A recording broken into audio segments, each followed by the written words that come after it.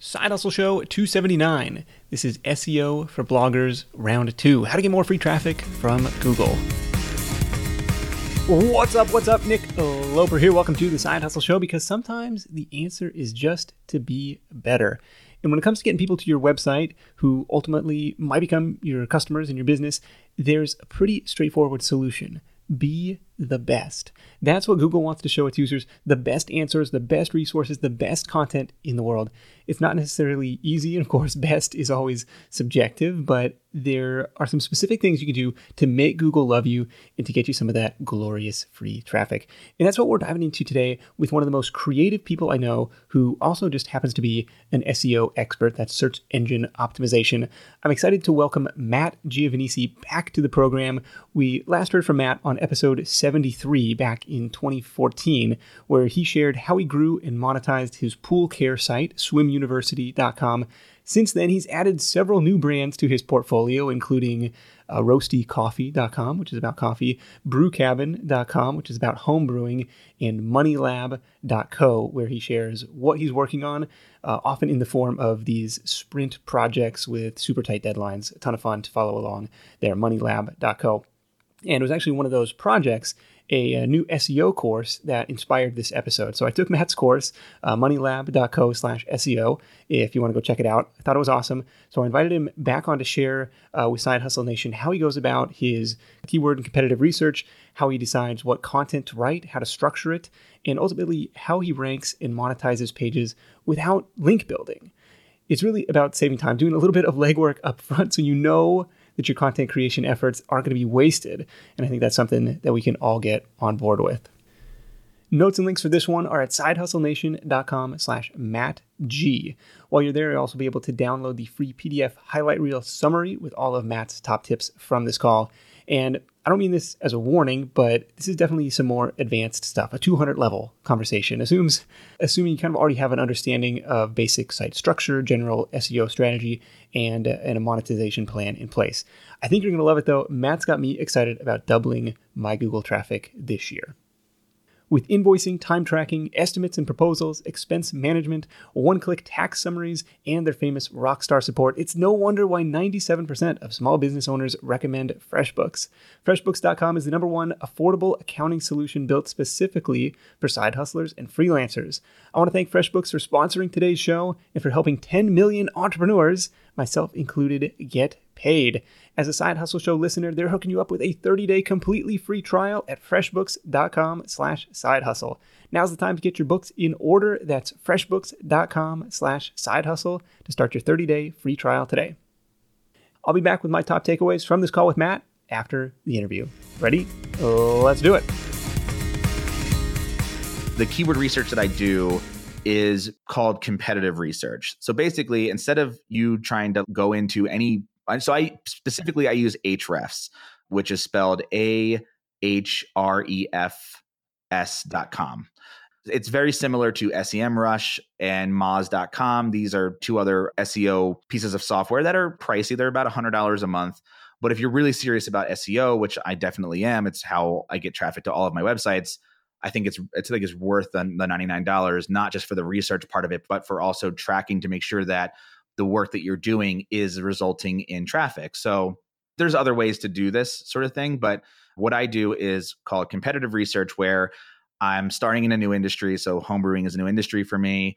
And I am a homebrewer, and I've been doing it for over 10 years. I'm just finally getting started in the content side of things. Okay. And I go and I look at what are the top homebrewing sites that are already out there. So one of the ones that I found it's actually a company that's located like 3 blocks away from my house, oddly enough, and they're called the American Homebrewers Association, and they have probably the #1 homebrewing site on the internet. And it's really easy to do that. I find that by Googling, so you Google the very basic term of like how to homebrew, or if you're in coffee, how to brew coffee, or if you're in pools, how to take care of a swimming pool. You Google these very generic niche keywords and you find out who's the top dog, right? You find out who the big guys are. Okay. And then what you do is you can do this through free trials of all the softwares that I mentioned. You could do this through Google if you want to kind of hack it together yourself. And you find out what keywords they're ranking for and they're doing well in already. And the reason I do that is because instead of you going and trying to figure out what keyword you should rank for, kind of like just pulling ideas out of thin air, you can just build on top of people who have already maybe have done that themselves and have seen success in certain keywords. And now you know, okay, well, wow, there's a lot of people searching for the term yeast starter. And I'm like, okay, well, I know what that is as a home brewer. I would have never thought to make that my very first article on my website. But according to the research that I'm doing, I'm like, that actually is a pretty popular keyword that is very easy to rank for. Okay. And so we basically go through, and we're not just talking about one competitor. I go through maybe 10, 15, 20 competitors and just see the keywords that they're all ranking for and go, okay, so here is my list of the top, let's say 20, 25 keywords that are low difficulty, meaning that not a lot of people are going after them yet, but they get a lot of search traffic. And I usually tend to only go after keywords that get at least 1,000 search queries a month. And I'm talking about search queries in a very small niche. Obviously, homebrewing is very small, coffee much bigger. So I probably wouldn't do anything under 5,000 for that particular website. Okay. Is there a metric you look for, like for difficulty? So all of these like Ahrefs will spit out like a difficulty metric. Moz will spit out a difficulty metric. Is there a target that you like to look for? No. And the reason I don't do that is because, well, one, I'm in those three niches that I talked about are pretty, there's not a lot of competition. So even in the coffee world, you'd be surprised that the term French press may have a high difficulty rating, but it's not that high. It's pretty reasonable. And I'm not afraid of the difficulty. I think that is actually more motivating to me than anything. And you can really find the correlation. Basically, if it's a high difficulty, it means a lot of people are searching for it. And there's a lot of competition out there. So all that says to me is I have to go through it and be better than everybody else. So that is a challenge that I give myself, which is if something has, when we're talking about a scale of 1 out of 100. So let's say we have a difficulty rating of 80%, which would be incredibly high. I would just say, you know what? That's worth going after because there's a lot of people searching for that. There's a lot of competition, and it just kind of gives me the challenge to be better than everybody else. And that's going to set my site apart from even the biggest players, and I'm going to disrupt the field. So no, as far as keyword difficulty, I do look at it for sure, but I don't make my decisions based on it. I make my decisions based on, is this going to get me traffic? Even if I, even if I rank on the second page of Google, like, is it still going to get me traffic? Okay. Because if it will, then it's worth going after because for me, let's just take the French press article as an example or the French press keyword. And I don't know, I'm not staring at the actual stats of this, but let's say it gets 50,000 searches a month, right? And this is all relative. It probably gets way more than that. But according to the software, it says you have a traffic potential of getting 50,000 people hitting your website every single month if you rank number one for that term. Okay. And the keyword difficulty might be 80%. So it's like, wow, yeah, okay, it's going to be really hard to get there because there's a lot of people writing about this topic.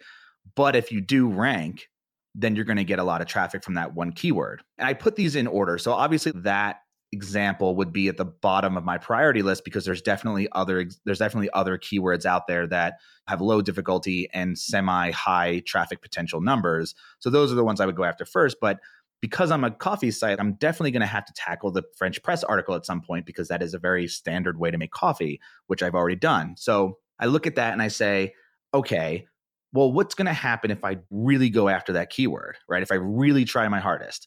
Well, what happens is you strive for these big keywords. And that's kind of my whole idea of keyword research, which is a lot of people say, find the long tail keywords, find how to make a French press coffee in 2018 or something like that. Some really long, obscure thing. And it's like, oh, that gets a decent amount of search. Doesn't get as much as the word French press. Yeah. But I tend to say, well, why are you going to strive for the middle? Why are you going to go to college to be a manager? That doesn't make any sense to me, right? So I say, and that's probably a terrible example. I didn't go to college at all. So let's say I want to go after French press. Because I'm striving for such a large keyword, it means I have to make the best thing out on the internet about that. And in that process, I am going to naturally rank for smaller long tail keywords that are going to get me traffic that maybe I'm not going to rank number one for the term French press in Google, but I'll rank for the best French press coffee maker or some other type of thing because I made an article that covers the topic so well and is so, for lack of a better phrase, epic Yeah. that I just end up winning that game in the long tail side of things without actually striving for the long tail, if that makes sense. Gotcha. Now, going back to the competitive research, have you ever gone into, or have you been researching a niche and done this? I found 10 to 20 competitive sites and been like, I'm overwhelmed by this. There's already too many people talking about this. What else could I add to this? Like, I'm never going to outrank these guys. I'm out. I'm going back to the drawing board. Yeah. I have a lot of people who I am familiar with that sentiment, right? Of that idea that I don't want to add more noise to the internet. I don't want to go after this is going to be overwhelming and things like that. For me, I kind of ignore it. I kind of block that out because had I done any research, any competitive research before I built my coffee website, there was a possibility that I would have felt, I guess, inadequate, because everyone does. And I sort of just block it out and say, you know what, screw it. I'm going to do it. I'm going to do it. Doesn't matter. Yeah. And I guess to answer your question, I try not to because I feel like, well, then if you feel that way, you're not supposed to do this thing. If you're talking yourself out of doing something, then maybe you should go work at a normal job. Maybe you should just go work for Burger King or something. It's probably terrible to say, but I think it takes a certain type of person to blow through that and say, you know what? Yeah, there is a lot of competition out there. I'm going to be better than them. And you have to go in with that mindset. I'm going to be better. And again, I don't like the idea of, I'm going to build a site where I'm going to rank for the, I'm trying to not to think of a dirty example because my brain wants to go to a very dirty niche example, but I'm trying to keep it clean for the show here. So appreciate it. Yeah. So this idea of striving just to build a good enough site that will rank for a few smaller long tail keywords just to get a little bit of affiliate income as passive income. I don't ride that train. Why even do that? Why put that out there? I think go big or go home. And that's kind of my whole philosophy with SEO is if you, in the process of going big, you end up ranking for a bunch of small things and you get a lot more traffic than say you can get millions of visitors to your website a month rather than a few thousand and try to make money that way. Okay. Hey, entrepreneurs, we know that anyone with a side hustle loves finding new ways to save. So if your business takes you on the road, sign up for a free membership with Hertz Business Rewards. Work trips, client meetings, industry conferences. With Hertz Business Rewards, you'll save at least 20% every time you rent a car. And you'll save on more than just the daily rate. Members earn credits redeemable towards free rental days. It's also free to add an additional driver if any additional coworkers come along. And for those Gen Z entrepreneurs out there, no young renter fees. Plus, sign up for Hertz Business Rewards today and earn 3 times credits during your first 90 days. So whether you're traveling for a side hustle or a main hustle, join for free at hertz.com/business rewards. Applies to base rate, taxes, fees, and options excluded. Additional terms and exclusions apply. Visit hertz.com/business rewards to learn more. When you're hiring, it feels amazing to finally close out a job search and hit the ground running with your new hire. But what if you could get rid of the search part and just get matched with qualified candidates? Well, now you can with our sponsor, Indeed. It's simple. If you need to hire, you need Indeed. The matching and hiring platform is trusted by over 3.5 million businesses worldwide to connect with great talent faster. And 93% of employers agree that Indeed delivers the highest quality matches compared to other job sites. For my next hire, I'm using Indeed to tap into a talent pool of 350 million unique monthly visitors. And what else is cool is Indeed's matching engine is constantly learning from your preferences. So the more you use it, the better it gets. And how about this? Side Hustle Show listeners get a $75 sponsored job credit to get your jobs more visibility at Indeed.com/sidehustleshow. Just go to Indeed.com/sidehustleshow right now and support our show by saying you heard about Indeed on this podcast. Indeed.com/sidehustleshow. Terms and conditions apply. Need to hire? You need Indeed.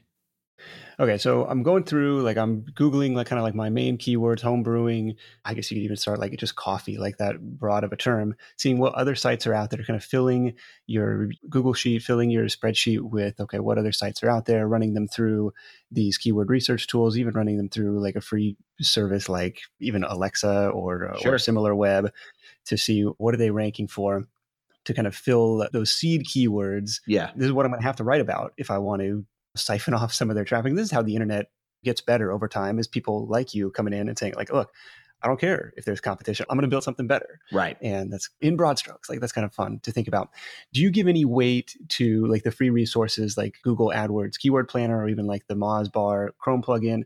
In the Google Keyword Planner, it'll show keyword difficulty, or it'll show competitiveness, like low, medium, high. Mm-hmm. And the Moz Bar will show domain authority and stuff like that. Mm-hmm. As you're doing the keyword research, does that factor in, or you're just like, whatever, F it, I'm going to build something better than these guys? Yeah, that's it. That's exactly it. Because here's what you'll find out. And I've done this so many times in different niches where I'll research a keyword that is very competitive, right? It's very difficult.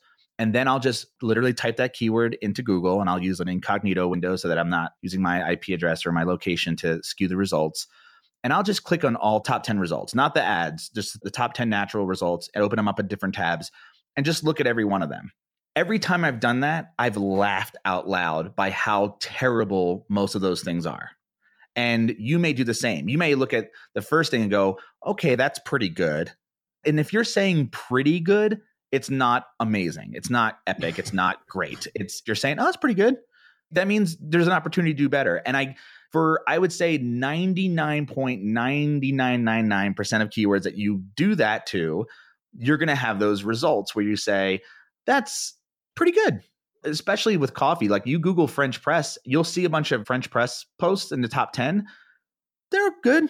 Can somebody come in and dominate? Heck yeah. Somebody like me could come in and write the end-all be-all guide to French press, where the history of it, why it makes better coffee than an AeroPress and a Chemex and a drip coffee maker, the science behind why the mouthfeel is better in a French press than it is in any other coffee maker, because of the idea that you steep longer and you have all of these things. When you look and do that research, sometimes you just go like, oh, if I spent a month writing the best article of all time or the best post of all time or creating a video or whatever, and you really put your effort behind that, you will win. You win the internet. And the reason you win is because, and one of the things that I mentioned in my SEO course is Google's smart. Google's really smart. They have machine learning. We don't have that, right? My computer doesn't do machine learning, but Google, their whole business model, besides the self-driving cars, like their actual business model where they make a majority of their money, is serving up really good, relevant content to people who are searching for stuff. That's their business model. So it behooves Google to be very good at finding those things without you having to do a bunch of like link building or anything, because that is their business model. That's what they're trying to do. So if you come in, you look at all 10 results and you go, I'm going to make something better than this, chances are you're going to rank, because Google wants that to rank because it is better. And their business model just keeps getting better and better. And again, they're smart. So that's what they want. Yeah, Google's an answer engine. And this was probably I'm taking your course. I'm laughing out loud as you're going through those top 10 results, and you're just like, oh, this is amateur. Oh, okay, this is pretty good. I'm gonna make a note of that. Yeah. This one sucks. And you're going through, but yeah, it's an answer. And this was encouraging, like for a brand new site. Oh, I've got zero domain authority. I've got no inbound links. But if I create the most awesome, epic resource for this topic, Google's going to discover that. And over time, theoretically, it should creep up. And you've seen this for the homebrewing site. Yeah. And I'm surprised by how fast I'm seeing it now, because I've done this for 10 plus years. And back in when I was doing some university, like it took forever for me to rank for a keyword. And again, the same thing, a brand new site, not really a competitive industry, although I guess a little bit more competitive than say homebrewing is, because more people have pools than are homebrewers. But you look at, this has literally happened to me in the last few months, where I did the competitive research. I find this keyword and we'll use the keyword brew kettle, which is, I found out this one site was ranking high for the term brew kettle and it was getting a lot of searches. The keyword difficulty was rather low. And I'm like, I'm going to go after that one first, because that one, for so many reasons. One, it's a good term. It has potential for affiliate marketing because you're selling brew kettles. Yeah. You have potential for sponsorship opportunities because of the brew kettles keyword. There's so many benefits to hitting that keyword first. And so we went after that. The article that we published, I think, was a little over 3,500 words. We sat down, my writer and I, and even if it wasn't just my writer, if it was just me, this is exactly what I would do. I would go Google the term brew kettle in an incognito window, pull up all top 10 results, maybe 20, the first 20 results.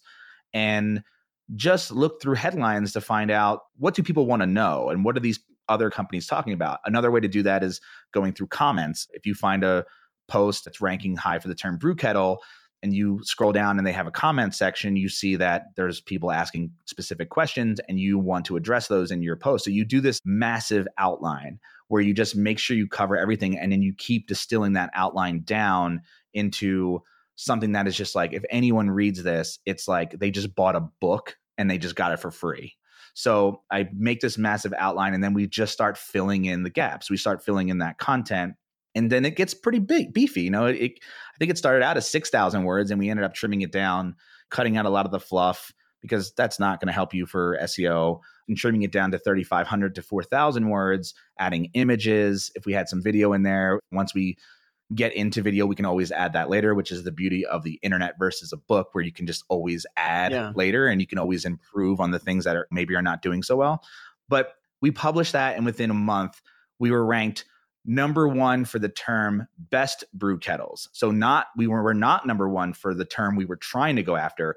But as I look into Ahrefs and track that keyword, we keep going up. We keep climbing the ranking because we are getting traffic. People are staying on our site, reading our article. They are sharing it. And my backlink profile at the time was 0. I had 0 backlinks. And yet here I am ranking number one for this term that gets 2,500 searches a month. And now I took a site from 0 traffic in its first month to 2,500 visitors, unique visitors a month for just one post, really. Interesting. So you're not seeing the Google sandbox where, okay, you're not even going to get indexed for 6 months. Yeah. So that I looked at before I did my course, because I'm like, well, that was definitely a thing back in my day. The sandbox was certainly something. And I'm like, you know what? I haven't experienced that in a long time. And it turns out it's not a thing anymore. Okay. Well, that's good. Yeah. So what it is, it's de-indexing, right? So you can be de-indexed, meaning, and this is that term, indexing is when Google actually adds your website to their list of search results and then serves you up. You can be de-indexed, but because Google is, again, they're smart and their business model is serving up relevant terms, they're so much faster than they used to be at re-indexing your site for the right stuff. And I noticed that I've had Brew Cabin for only a few months. We're instantly ranking for stuff. There's no sandbox mode. There's no trial period. Again, not to say that those things never existed, because I definitely felt that effect back when I had Swim University, even as far back as maybe 5 or 6 years ago, where I would publish a piece of content and then I wouldn't rank for almost maybe 12 months later at the most. And I'm like, okay, well, obviously I know that this sort of stuff is an investment, but I'm not seeing that anymore. Even at Swim University, which again, we have domain authority, we have a good backlink profile now because we've been in existence for so long. And when I talk about backlink profile, meaning how many links are coming back to my website, I didn't build any of those. So those are all natural. I've never been a backlink builder because I rather spend my time creating the best thing on the internet, because ultimately 10 years from now, 20 years from now, that's all Google's going to want. They don't want you going out and soliciting for votes or soliciting for backlinks to your website. Your content should stand for itself. And Google's going to get smart where that's not, I mean, this is a theory of mine, not set in stone, but it's continuing to look that way as SEO progresses, which is, again, Google's smart. They don't need you to go out and get votes for your website. They know what's good and what's bad. Well, that's encouraging, because it's so much more fun to create the resource, create the content, do the writing, do the videos. It's a million times more fun than cold email to give you a link. 100%. Well, back on the SEO front, so I'm kind of doing this competitive research. I'm filling the potential keywords that I want to target. I'm prioritizing those that have at least 1,000 searches a month, have a difficulty that if I'm starting out, I'm probably not going for the 80 keyword difficulty. I'm going 20, 30, 40, whatever. And I'm using those to kind of fill the keyword hopper. Like, okay, these are the potential pillar articles that I'm going to need to have on my site. And then I'm going through the top 10 or 20 results. And the cool thing is, these are the results that Google has already voted for. They've already put them at the top of their rankings. And so you know that that content is at least good enough to show up. And so you're using that to build your outline, looking at the headlines, looking at the subheaders, looking at the comments, and trying to build this massive outline, almost like they've already done the work for you in a sense. And it's your job to kind of just create and mold it in a way that makes sense and that's better than anything else that's out there. What comes next on the content creation section, or I don't know, like headlines, or I don't know. What do you do next? Well, now we're kind of getting into the on-page SEO world, right? Of we know the keyword we want to rank for. We've done our research. We maybe built an outline. Let's say we've written 6,000 words, 5,000 words, whatever. I mean, I get a lot of people ask me like, how many words? Yeah.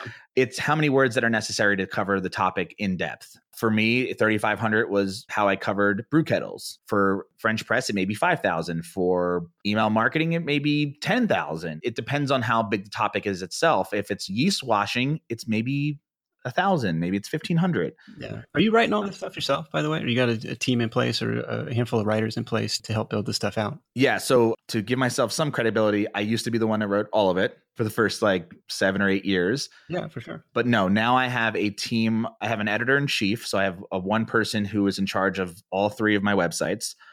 And she has a team of 3 writers who sort of get those things done. So it's a team now. Okay. So if you do the homework, it just like, to, I don't know, like just ballpark numbers, like what would a 3,500 article that's the end all be all piece on brew kettles, like what would that cost you to get done if you're going to outsource it? Probably $500 to $600. Okay. This is one of those things where you get what you pay for, right? And that $500 to $600 is an investment. When you spend that money, you are getting a timeless piece of content posted on your website that will continue to pay off forever, right? Or as long as you keep it updated. And if you pay, $100 to get something really crappy written, then the chances of you ranking are going to be smaller, right? And so you do get what you pay for in that sense.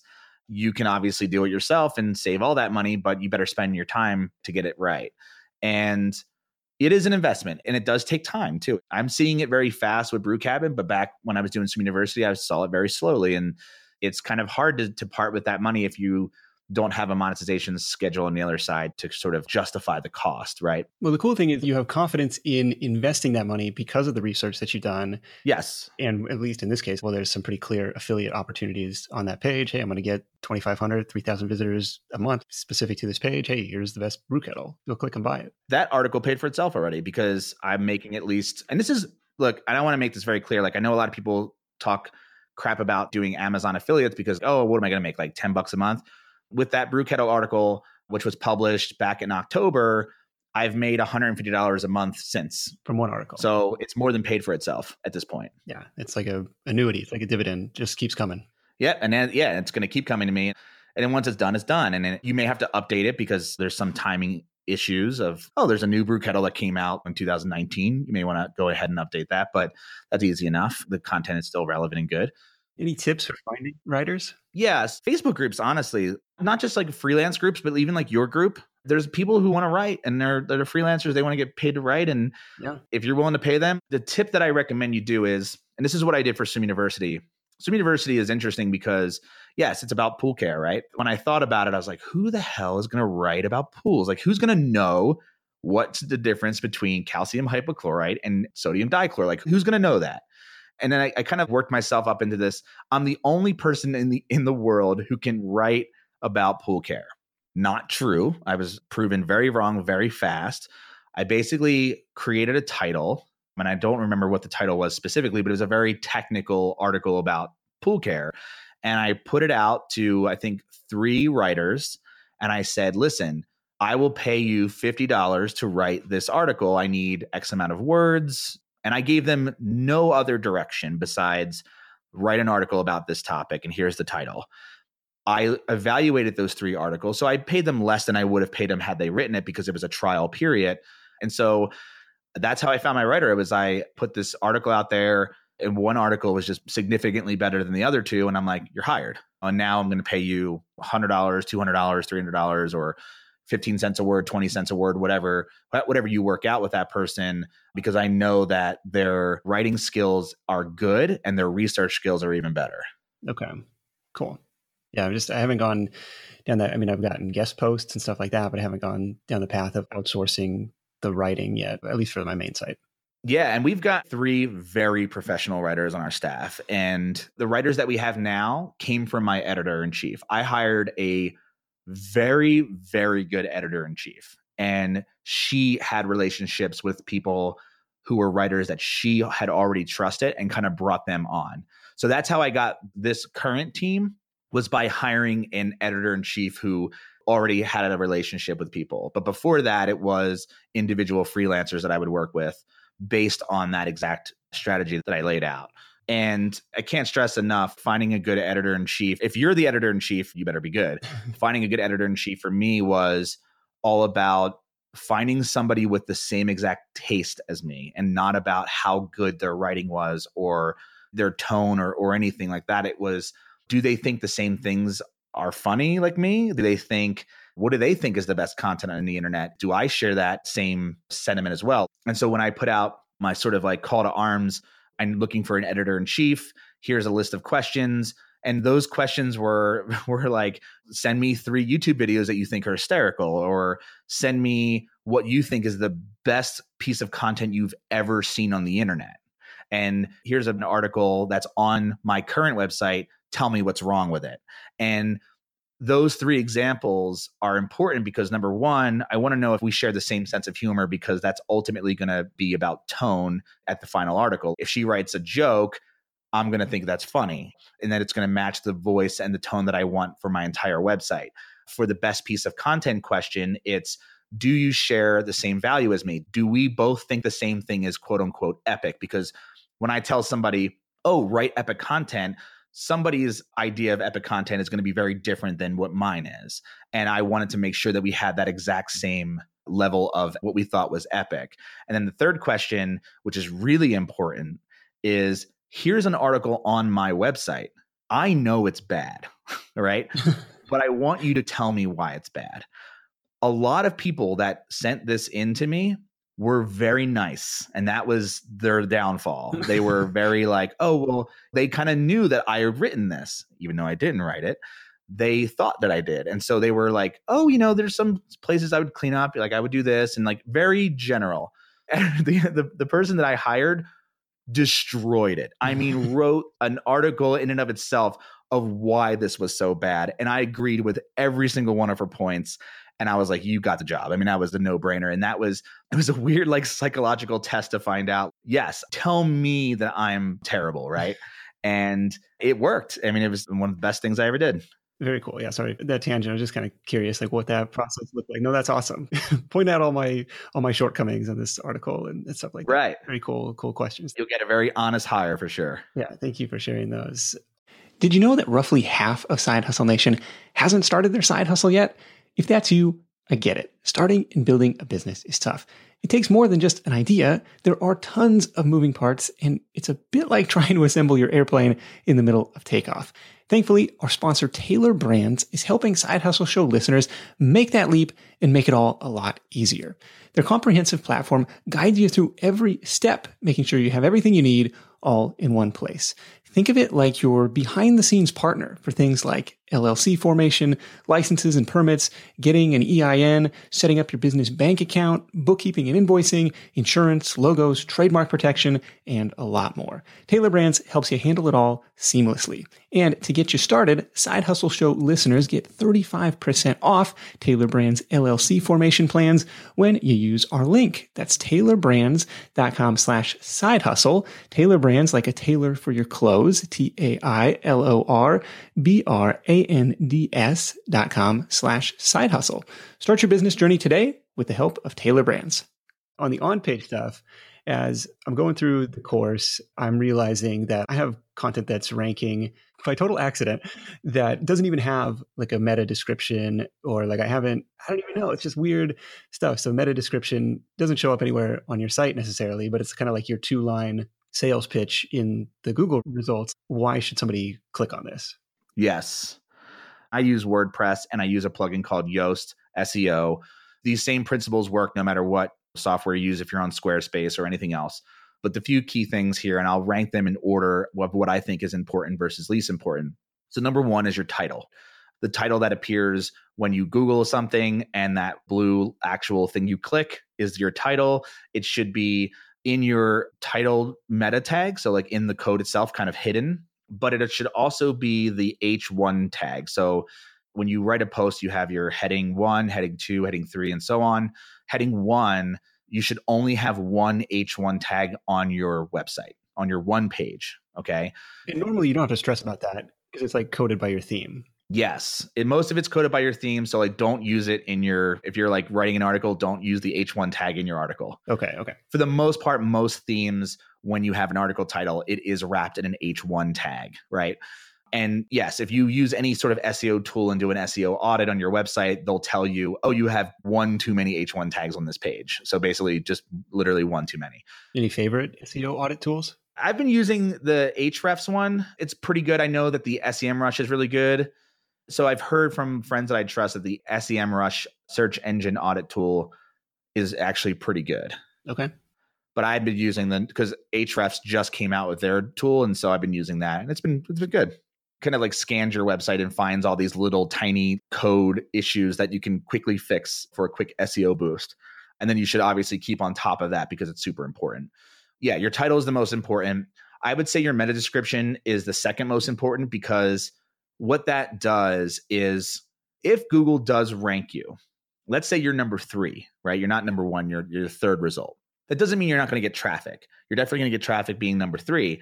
And you may even get more traffic than being number 1. And the reason is because your meta description actually leads people into wanting to read your website. So, for example, if you have a really good, compelling title, something that works in social media, clickbait, if you want to call it that, that sort of leads you in. It's sort of the idea that magazines, they kind of test all those titles that are on the front of the magazines that makes you want to open the magazine. Yeah. The title and meta description do the exact same thing on the search results page, where you may click the first result because it's the first result and you're naturally inclined to do so.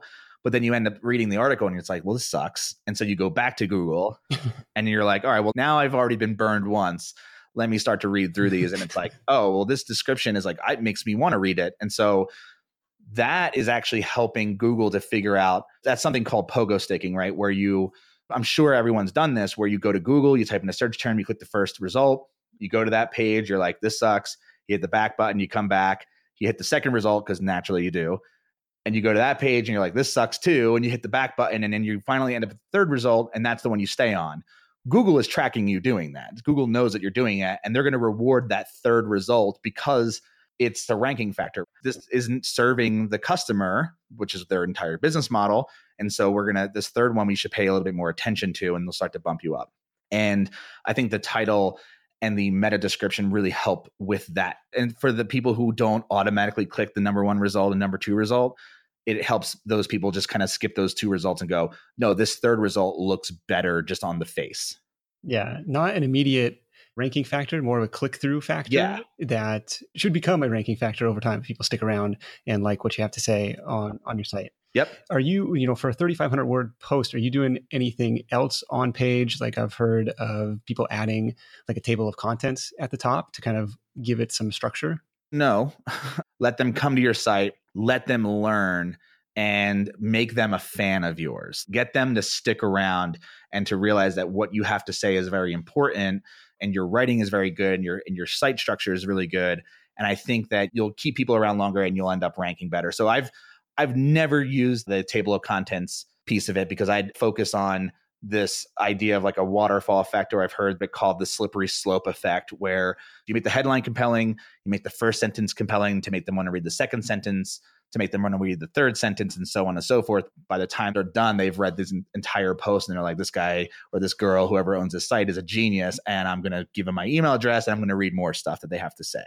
Yeah. Is there a time on site metric that you're shooting for, or like a bounce rate that's like a red flag for you? Bounce rate, I don't really pay attention to. For that, I look at the idea that's like kind of that Wikipedia rabbit hole situation where, so I'll go into that a little bit because it does serve 2 purposes. One, it will lower your bounce rate, meaning if somebody reads your page and they immediately leave, or not immediately leave, but leave after just reading one post, you end up having a higher bounce rate than if someone reads your post and ends up clicking some links and goes into more pages.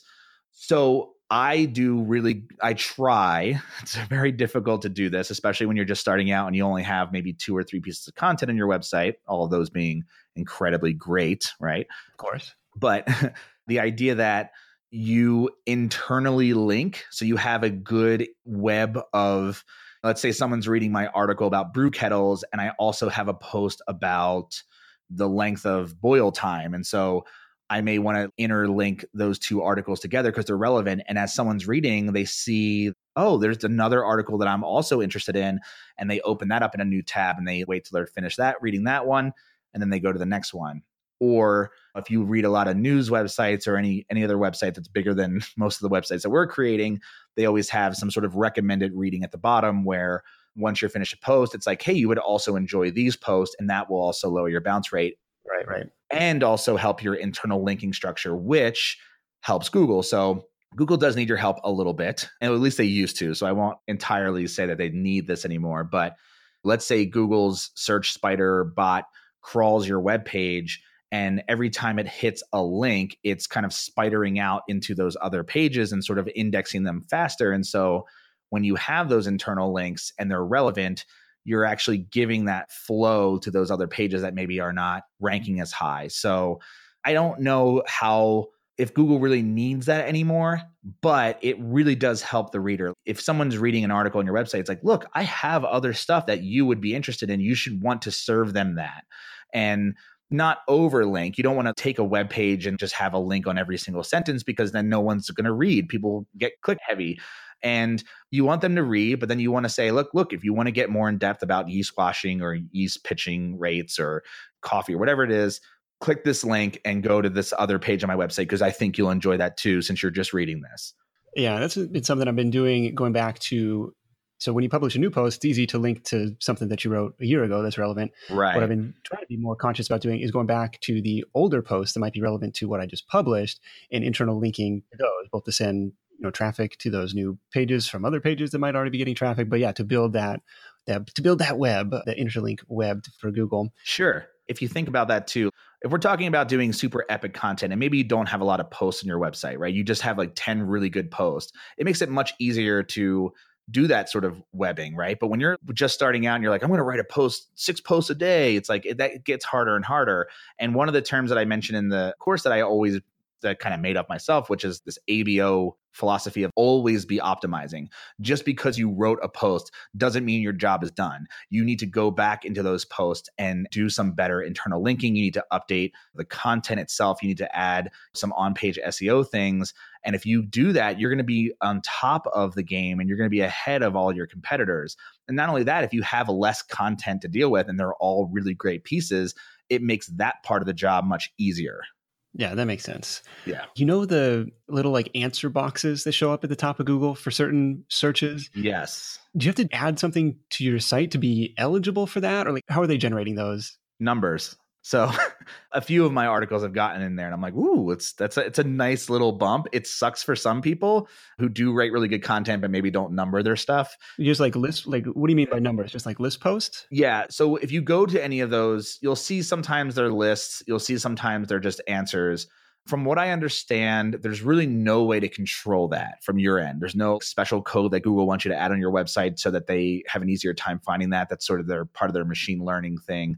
But I've noticed that a lot of my posts have ranked or have had those answer boxes because of numbers that exist in the post. So, and this doesn't have to be like a list. You know how you can make an ordered list or an unordered list where you can, I guess, like kind of like bullets, right? Right. You don't have to do it that way. I've had success where so you have your H1 tag as your title, and then you're reading the content, and then you have your H2 tag, and it says maybe it's the number 1 dot, and then whatever your title is, right? And then you have the number 2. It's like your BuzzFeed style listicles.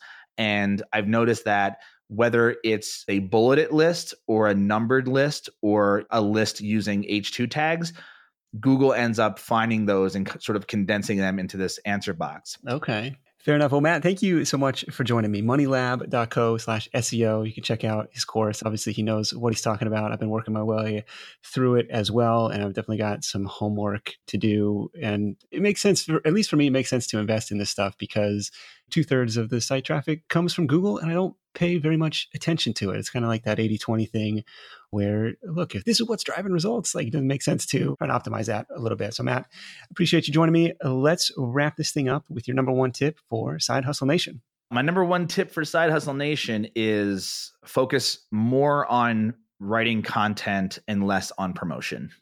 put all of your effort. If you're going to spend 6 months on a post, spend 5.5 of those months writing it, making it the best thing you've ever seen on the internet, anyone has ever seen. And then the other 2 weeks of those 6 months, adding it to a few Facebook groups, promoting it here and there to your email list or whatever. And you will see massive results much faster than doing it in reverse, spending 20% of your time writing an article and 80% of your time going out and promoting the crap out of it, and everyone just gets mad at you for self-promotion. Fair enough.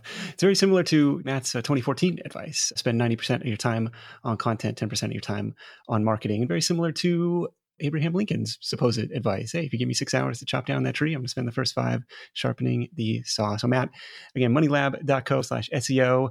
Check him out over there. Appreciate you joining me. We'll catch up with you soon. Cool. Thank you so much. This edition of The Side Hustle Show is brought to you by FreshBooks.com.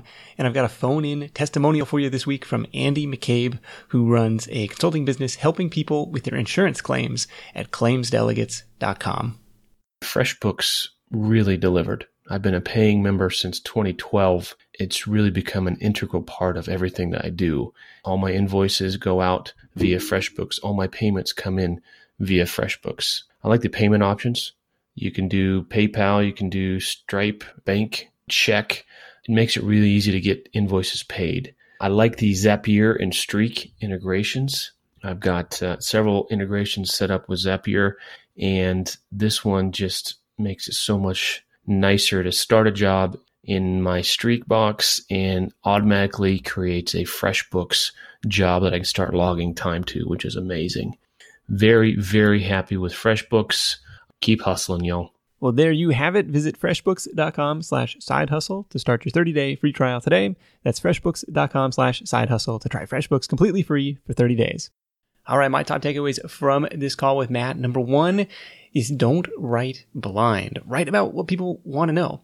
I can't tell you, it's kind of embarrassing actually, like how many hundreds of blog posts I've written with zero attention paid to keyword research. Now, I don't want to call all of that time spent a waste or a failure because, of course, I was practicing my craft and learning WordPress and all that good stuff, but I definitely could have been more effective with that time. But especially if you have limited hours to work on your business, you want to make sure you're putting those hours to good, smart, strategic, effective use, not just creating content for the sake of creating content. Think of each article or video or episode you create as a little mini asset or micro business on its own. How is it going to stand alone? How is it going to drive its own traffic? How does it serve your overall business? That was takeaway number 1. Don't write blind. Number 2 is to use what's already out there to build your content. Sure, you're still going to be creating your own unique content, but you can use what's already at the top of the search results as a guide. This is the stuff Google already thinks is the best, so there's no need to totally reinvent the wheel. And you can think of content creation as an investment, like you're spending time or money or both to create these little minions you send out into the world to do your bidding, which to me is really exciting stuff. And it can last a really long time. Some of the stuff I wrote years ago, even before switching the blog over to Side Hustle Nation, it still ranks on the first page of Google and brings in traffic. And that was, stuff I wrote 6-7 years ago. Takeaway number 3 is to create the best resource and then trust the process. This may have been the most exciting part, kind of the diminished need to go out and hustle for backlinks. It can be super tedious, super annoying, this kind of a very time-consuming process. But Matt's argument is Google is getting better and better at sniffing out what's truly the best resource and relying less on the strength of a site's or a page's backlink profile in their algorithm. So what he's saying is create the best thing out there. Don't stress about building links, and you're going to rank anyways. And by virtue of being the best, I think you're naturally going to attract links and make that position more defensible. Awesome stuff. Again, you can check out Matt at moneylab.co and be sure to download the free PDF highlight reel with all of Matt's top tips from this episode at sidehustlenation.com/MattG. While you're there, you'll find links to all the resources mentioned and Matt's portfolio of sites as well. That's it for me. Thank you so much for tuning in. Until next time, let's go out there and make something happen. And I'll catch you in the next edition of The Side Hustle Show, where you'll meet a guy who's built a pretty cool side hustle in the world of, call it inflatable real estate. I'll see you then. Hustle on. And actually, I'm going to play you out this week with probably the greatest song ever written, a Matt Giovanisci original. Enjoy.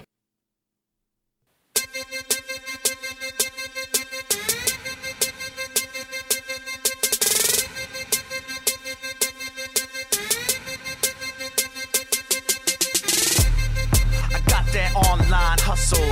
All American, David O. Russell. Brain, I work that muscle. Sprout, you know that Russell. I'ma bring the fight all day and night. I'm hungry for the tussle. I'm on the road to success. Every day, don't even have to get dressed. I work from home, I'm never stressed. Logging into WordPress, yeah, I'm obsessed. I'm so fine, got talent coming out my spine. I'm on time, got a meeting with my mastermind. I'm number one on Google, nobody can off me. I'm smoother than the butter in my bulletproof coffee. Hashtag hustle, hashtag hustle, hashtag hustle, hashtag hustle, hashtag hustle, hashtag hustle, hashtag hustle, hashtag hustle. My copy's mad tight, so you know it's magnetic. I check my PayPal account, so I know that you read it. I code my website myself, so it's got that aesthetic. Download my podcast, so I know that I said it. You're building habits, and I can't stop. These blog posts, my cash crop. Search rankings, I got top spot. Just Skype me and we'll talk shop. If you need another minute to look, I'll save you some time. Just download my ebook. My hustle's super bad, I'll make love in it. I call an Uber ride, some productive shit.